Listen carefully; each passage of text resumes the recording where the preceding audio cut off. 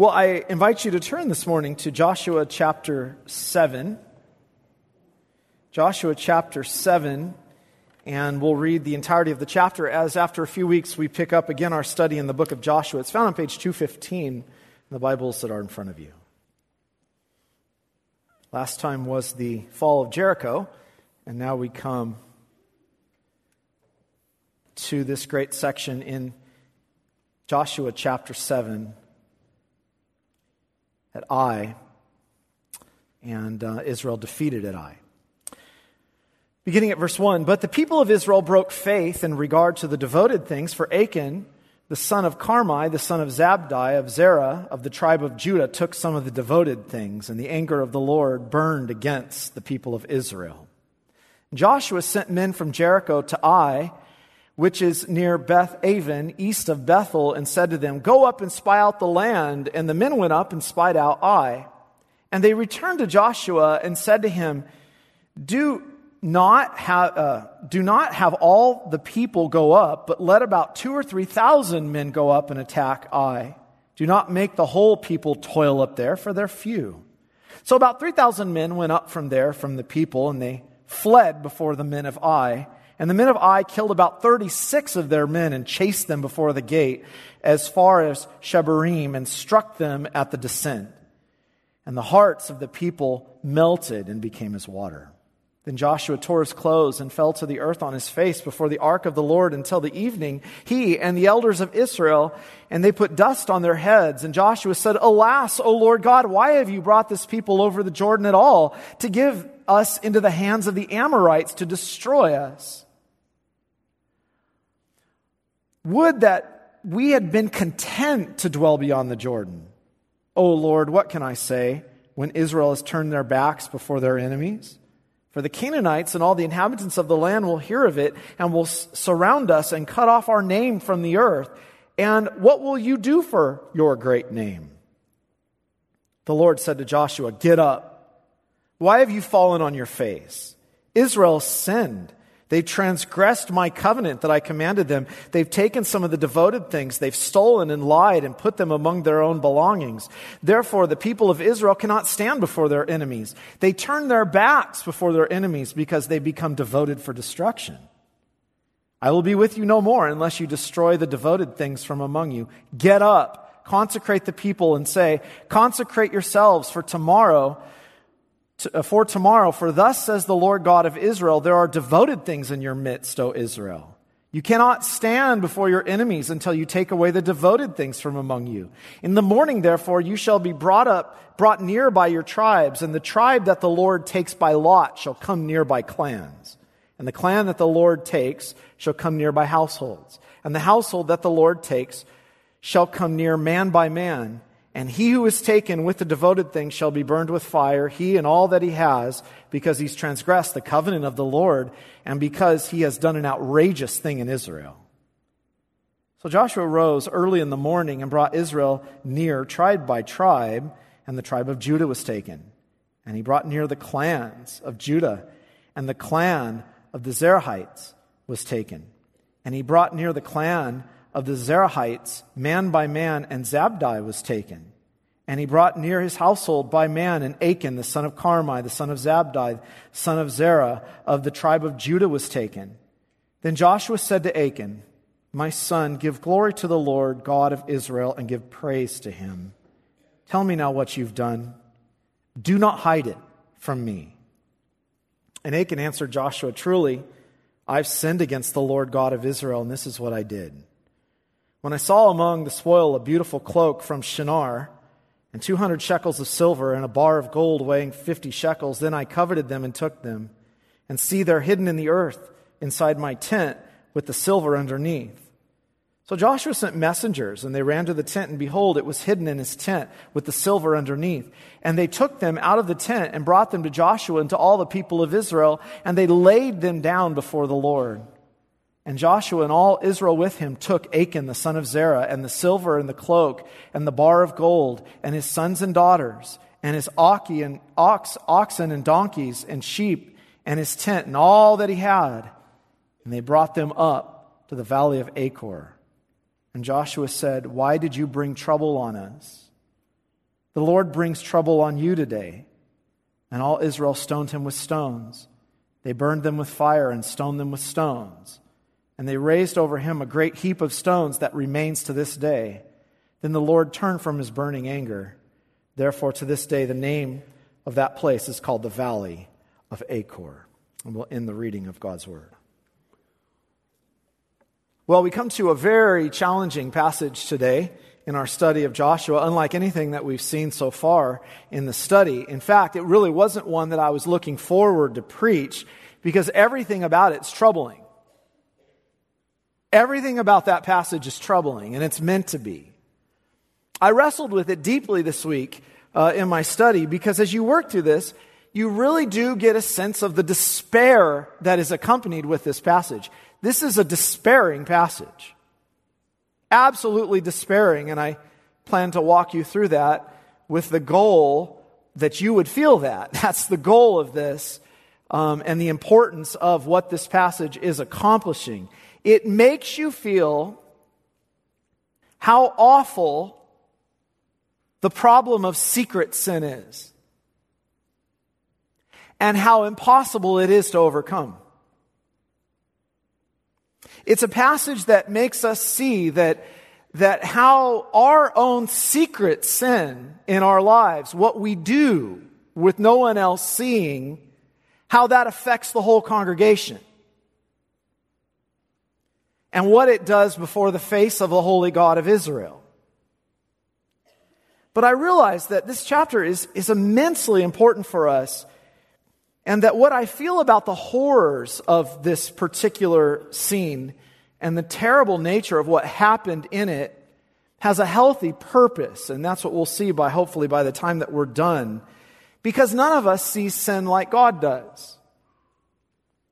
If we could see sin like God does, we would be in absolute horror and never get up. We hardly see its offense. We hardly experience its offense. We hardly feel its offense. And it's important to see how serious God takes sin in this passage with the added goal, with the end goal that we would marvel over what the gospel is truly saying to us. And that's where we'll get, Lord willing. Sometimes the most difficult passages like this are what we need the most. And that's where the Lord is challenging us. Right in the places that are the most uncomfortable, where His Word speaks to us in ways that make us uncomfortable, these are the most needful. It's the bad tasting medicine in the cabinet that you need to take even though it's awful going down.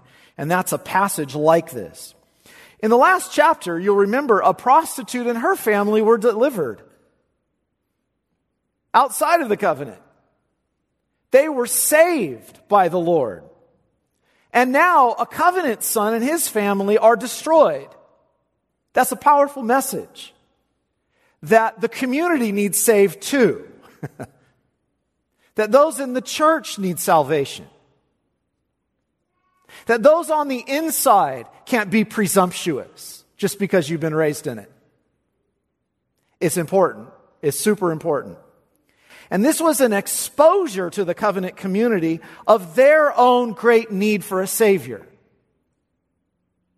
Now, with that in mind, we're considering here the humiliation that happens to Israel and then the divine interrogation that the Lord gives to the nation and then Joshua's purification that happens to stop this terrible event.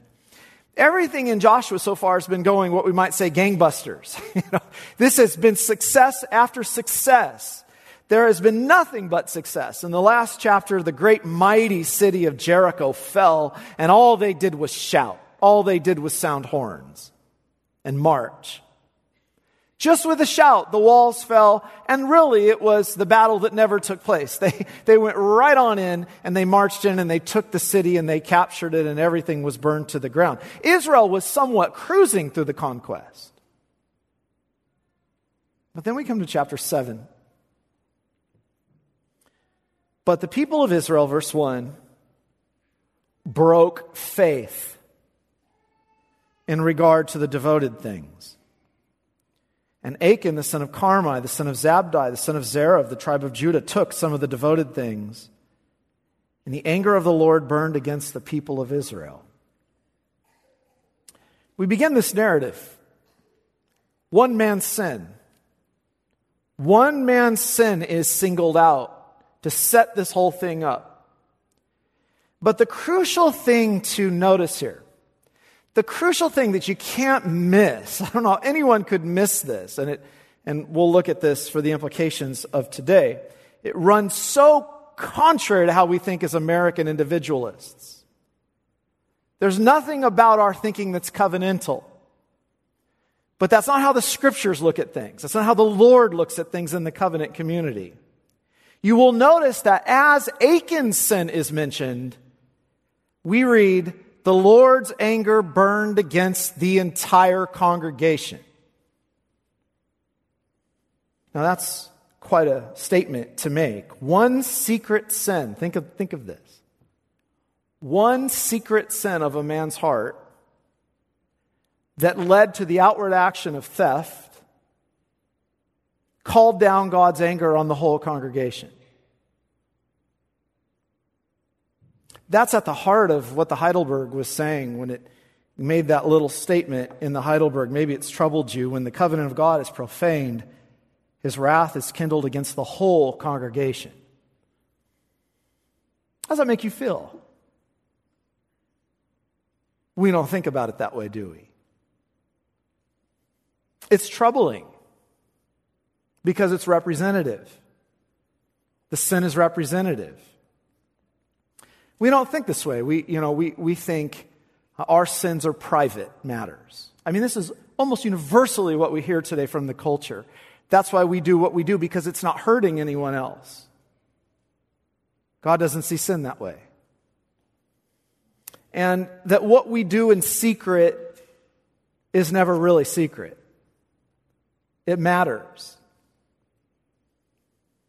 And it doesn't really matter how we feel about this. The truth of it is what it is. The Lord is going to show us the consequence of that way of thinking in this passage. So the text has been set up. The text has been set up. There's secret sin. Who can see somebody's secret sin, right? Who can see into your hearts as to what you're doing? The Lord can, but we can't. Nobody can. It's a great problem. Now notice what follows. So Joshua sent men from Jericho to Ai, which is near Beth Haven, east of Bethel, and said to them, go up and spy out the land. And the men went up and spied out Ai, and they returned to Joshua and said to him, do not have all the people go up, but let about 2,000 or 3,000 men go up and attack Ai. Don't make the people toil up there, for they are few. So about 3,000 men went up from the people. Now this just seems like pointless detail, doesn't it? You can't miss the spirit here in the leadership. Joshua, we just knocked down Jericho with no problem. That powerful city fell at our march. We don't need a big army here. We got this. We got this. Don't trouble them. Let us just go take it. Do you see the spirit in this? You see the pride that's coming out in this. Presumptions all over the pages. The pride is astounding. It's as if they completely disregard the Lord as the one who is the one doing the fighting. Remember, He's out in front, Joshua 5, with the sword drawn. They completely take this upon themselves. Remember, He said, no, but I'm the commander of the army of the Lord. No dependency, no prayer. And they say, it's ours. Let's just go take it. Now, I find this to be a fascinating connection. Everything about chapter 7 is going wrong. As sin was committed in the camp, what do we see in the people? No reliance upon the Lord. No dependency. Pride. No prayer. No humility. I can't help but make the connection that the withdrawal of the Lord's blessing on the campaign here was evidenced also in the fact that the leadership in the community, there was total loss of dependency upon the Lord to do this work. In other words, pride shows itself in a person and in a church, in a people, when there's no real trusting in Him, when there's no real seeking of Him, when there's no real humility before Him in prayer. How many problems do we face that we complain about? How many challenges in the church and everything's just chatter? What do you want to see the church be? What do you want to see the church overcome? Rather, we see just presumptuous expectation that as the covenant people of God, whiz, bang, bam, we will have success. It's all of grace. And that pride is evidenced that somewhere in the life of the people, there was sin. The point is that secret sin in our lives can be a costly endeavor to the whole congregation. I think A.W. Pink makes a powerful point here. When things go seriously wrong with the individual Christian or with the local church, diligent and solemn examination is called for. When the providential frown of God be upon us and we ignore it, we are inviting heavier chastisements. Closing our eyes to the providential signs God gives us of displeasure doesn't improve matters, nor wringing our hands in despair when things go wrong. He then asks this question: what should be the believer's reaction to the sad state which the religious world is in right now as we see the awful declension of the outward cause of Christ on earth and realize that the Spirit's been quenched? Should we do nothing? He says, I think most people realize that the ministry of the church has fallen on hard times. He says, what took place at Ai has been and is being duplicated in thousands of churches and assemblies all over. Instead of overcoming the enemy, they're humiliated before him. How many minister of the gospel has, to the best of his ability, faithfully preached God's word, yet to no effect, unless it be to considerably reduce the size of his congregation? A spirit of deadness rests upon the church. The prayer meeting thinly attended. Preaching is burdensome. His most earnest appeals seem to hit the wall and trust upon him. The power of the Spirit is markedly absent. Souls are not converted nor even convicted. He's making the point from this text. And you might disagree with some of that. Obviously, not everything that goes wrong is due to that. You know that. Job can testify to that. But we should not read every hard circumstance this way. But it's important to consider it. If there's sin in the life of the church and we're full of pride, there are consequences, earthly consequences. That's just a basic point of this text. And I think we have to consider then the Lord's interrogation that is so important here. What does Joshua do? Well, when the dark providences come, what did they always lead God's people to do? What do we see in the scriptures? Think of Daniel. Think of David. Think of Paul. Always is what we have recorded is a moment of deep humility and confession before the Lord. This is what we have. It's not perfect, but listen to it. Then Joshua tore his clothes and fell to the earth on his face before the ark of the Lord until the evening, he and the elders of Israel, and they put dust on their heads. And Joshua said, Alas, O Lord God, why have you brought this people over the Jordan of all to give us to the hands of the Amorites to destroy us? Would that we had been content to dwell beyond the Jordan. O Lord, what can I say? When Israel has turned their backs before their enemies. For the Canaanites and all the inhabitants of the land will hear of it and will surround us and cut off our name from the earth. And what will you do for your great name? The Canaanites' hearts had melted. Now Israel's hearts are melting. Look at the deep humbling of themselves here for a minute. Joshua doesn't understand this. He can't see it. It sounds similar to the complaint of Israel before, but in this case, there was an open sin that could be pointed to. That's what makes this so surprising. This is not like the former complaints. Joshua had no knowledge of the sin in the camp.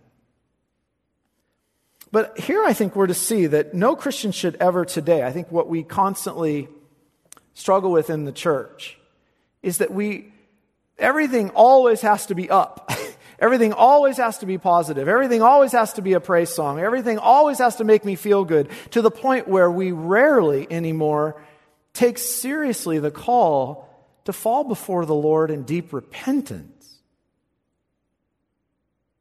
confession, tears, bowed knees, serious inquiry. That's important. There are times that require this in our personal lives and in the church life. Will God hold secret sin accountable? And why is Achan's sin singled out? See, these starts leading to important questions here. Why is Achan's sin held out and not mine? If God would hold a man accountable for coveting like this, we're about to get to this here in a minute, and take a coat of a dead person, we're all in trouble. We're all in trouble. The effect of the exposure that's about to happen should have made Israel take seriously how much God hates sin, even the inmost fallen desires, and ask Him for mercy.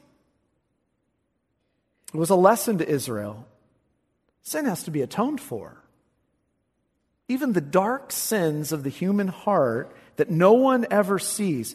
There is not a single sin, a single thing happening in your inmost desires when it comes to the holiness of God that is done in isolation, that number one, doesn't hurt others, but number two, is not an affront to His holiness. That's the situation. You ever thought about how secret sins, unconfessed, not turned from, hardening in, going on in, can hurt the body? So what Paul said in 1 Corinthians 5, a little leaven does what? Leavens the whole lump. And all we hear today is love. Don't deal with it. What does God do? What are His words to Joshua? Get up. Get up. Why are you lying on your face? Israel, all Israel, has sinned and they've transgressed the covenant. We'll get to in a moment. Praise the Lord for the new covenant. The old covenant was broken. They took the accursed things, stole them, and deceived, notice them, and it's in their belongings. Notice all this is plural.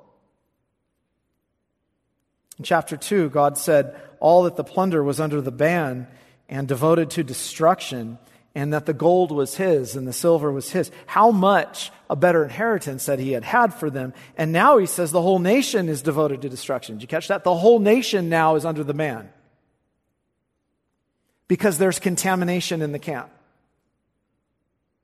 Everyone should feel and have some kind of sense here of the awful holiness of God. And that's the thing that no one wants to talk about today. This is what Isaiah, when he saw a glimpse of it, fell at his feet as dead and said, I'm breaking apart in the presence of God. The Lord says, you must sanctify yourselves.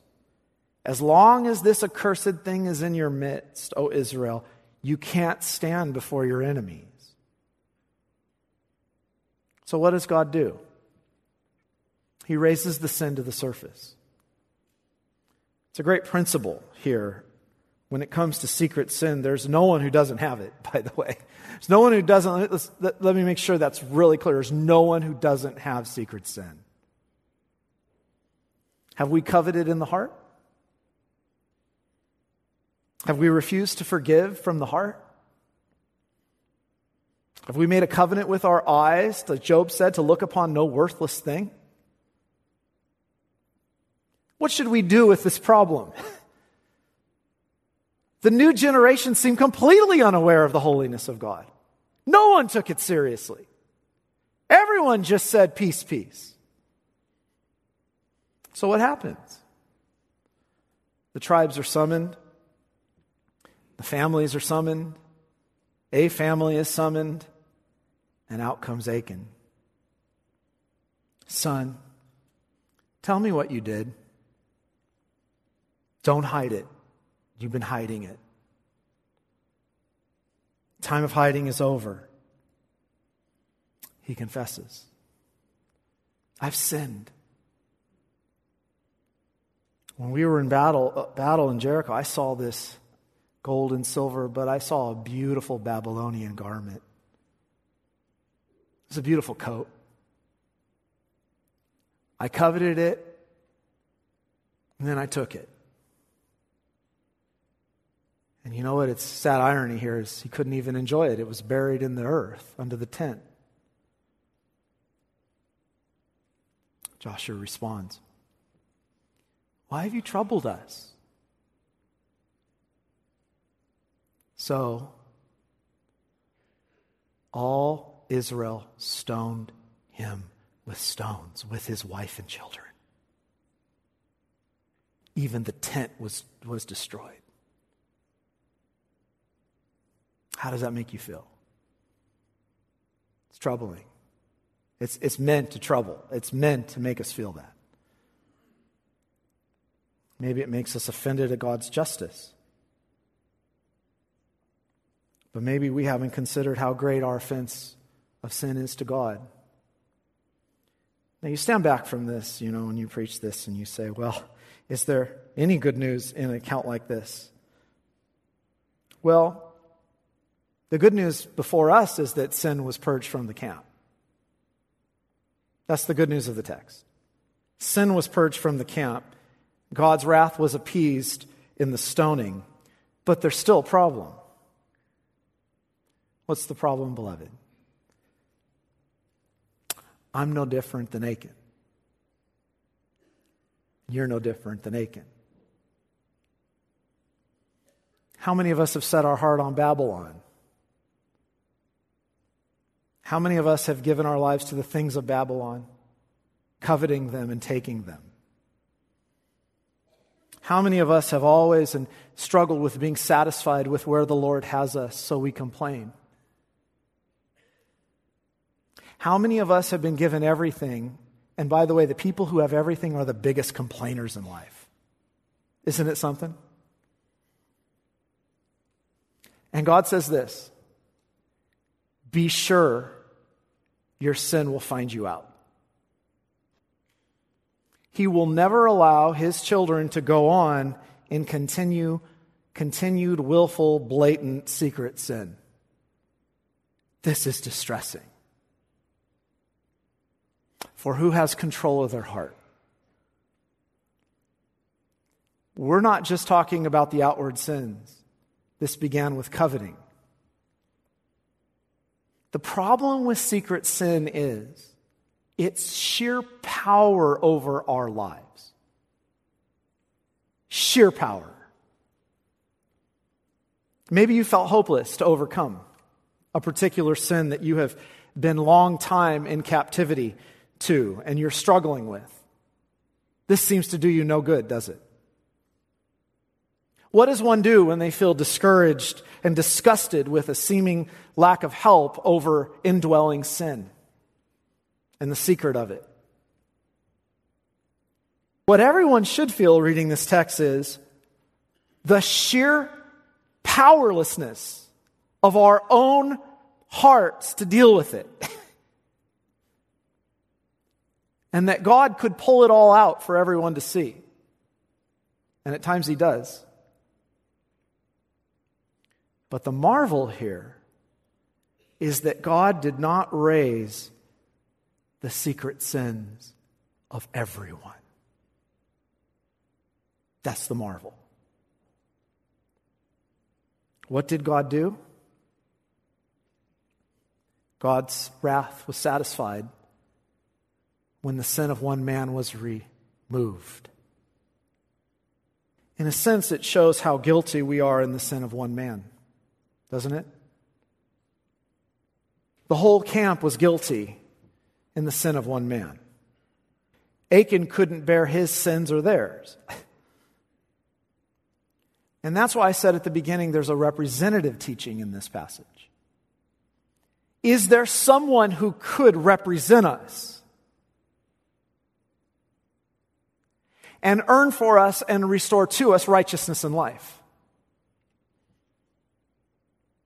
Because Achan is us in every way. I can't get away from that connection. What did David say? David, who had committed adultery, and David, who had committed murder. Here's what he said. Who can understand his errors? Cleanse me from secret faults. Keep back your servant also from presumptuous sins. Let them not have dominion over me. Then shall I be upright, and shall I be innocent from great transgression. When he had committed the great transgressions, what he did was realize, I've got to go way back. And I need the Lord to be Lord, notice this, and not to stop so that my sins would not have dominion over me. I am that much dependent on him. And that he would cleanse me from them. Cleanse me from these secret faults. Let them not rule in my life. Let them not take over me. Let them not be brought out in shame so that the enemies may mock. I think we have to begin where David did. Lord, I've been completely ignorant to the prevalence of sin in my heart. I lack the ability to see my secret faults. Like Israel before the sin of Achan, I've not taken seriously your holiness or considered how my secret sin has hurt others. Would you please forgive all of my hidden faults? Would you provide me the strength that would restrain willful sins within me? Yes, Lord, with regard to the sin and desires of my own heart, I am completely cast upon you for mercy and grace and strength that these sins would not rule over me. But most of all, keep me from hypocrisy and lead me in a blameless life. For all secret sins deny your righteousness. Cover my shame and bring me not into judgment for which I'm worthy. Cover me and forgive me with the blood of your Son. That's where we need to be. What does God do for us in light of a problem that we can't solve and that we're all guilty of? Isn't the gospel overwhelming?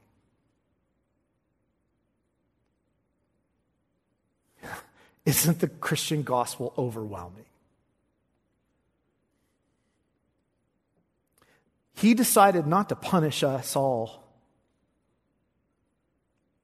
but through the death of one man. Even though through one man, sin came to everyone. Through the righteous man and his death, forgiveness and life would be given in exchange. You want to know what we're celebrating today in the Reformation? Achan was taken outside the camp. He was a troubler of Israel. Achan itself means he that troubles. Hebrews, therefore Jesus, that he might sanctify the people through his own blood. Listen to this. Therefore Jesus, that he might sanctify the people through his own blood, suffered outside the gate. He became the Achan. So, let us go to him outside the camp bearing his reproach. We'll get there in Hebrews. In the darkest passage possible, beloved, I've given you the best news possible. Do you understand that? Are you troubled by your sin? What are you doing about secret sin? Don't go on in it. Look what's being offered to you. Look to Jesus. What does he promise to do? Bear all the guilt and the shame. Taking it upon himself. So that you don't have to face that. When we have faith in Christ, and by the way, God loves to give grace to who? The humble, not the proud. When we look to him and we confess our sins, the secret sins, this is what David was saying when he says, God loves truth where? In the inward parts. He doesn't want fake, hypocritical religion of people who just come to do their duties, but it's not on the inside. When we confess our sins, he's faithful and he's just to forgive you all your sins and to cleanse you from all unrighteousness. I mean, that is the gospel. That is the best news that could be given. God cursed his son for you, putting him under the ban, devoting him to destruction because of how utterly helpless you are to save yourself. And now you can trust in him. He takes that prodigal son who went out to the pigsty and tested out all the lies of the heart. And when the son came back in the muck, feeding with the pods of the pigs, when sin had ruined his life, the father threw the robe around him. And the father forgave him. The father took him back in. The father loved him. The other son was sitting in the house complaining the whole time. He needed the same thing. He needed the same thing. Instead of bringing our sins out for everyone to see, this is what preaching is designed to accomplish. God would rather have it dealt with right here and right now instead of bringing it out so that when we continue hardening and hardening and hardening, this is how he'd rather do it. That's why you have preaching. That's why you have the gospel. That's why the Reformation happened. He made full atonement. And then you begin to understand what it means. For God so loved the world that he gave his only begotten Son, that whosoever believes in him shall not perish, but have eternal life. And that's what we can celebrate even in the dark moment of a story like this, that Jesus has saved us. And so we will trust him and we will turn from sin because it's his goodness that has led us to repentance and that he has not shamed us. Let's pray. Heavenly Father, we confess our sins before you. We have not taken it seriously. We've toyed with it in our hearts. There's no one here who is without sin. And you have given a whole ministry to wash us and cleanse us. You are so faithful. Thank you for the gospel. Thank you for the righteousness of your Son. Thank you for teaching this all over the pages of Scripture. If only we would have eyes to see and ears to hear and hearts to understand. But by your grace we do. So thank you for the good news that you've given to us. And cover our shame, cover our sin, and teach us the way of repentance. Give us the grace of repentance. That we, Lord, might be, as David said, blameless in the way that we go. Thank you for your favor and your mercy to us. In Jesus' name we pray. Amen.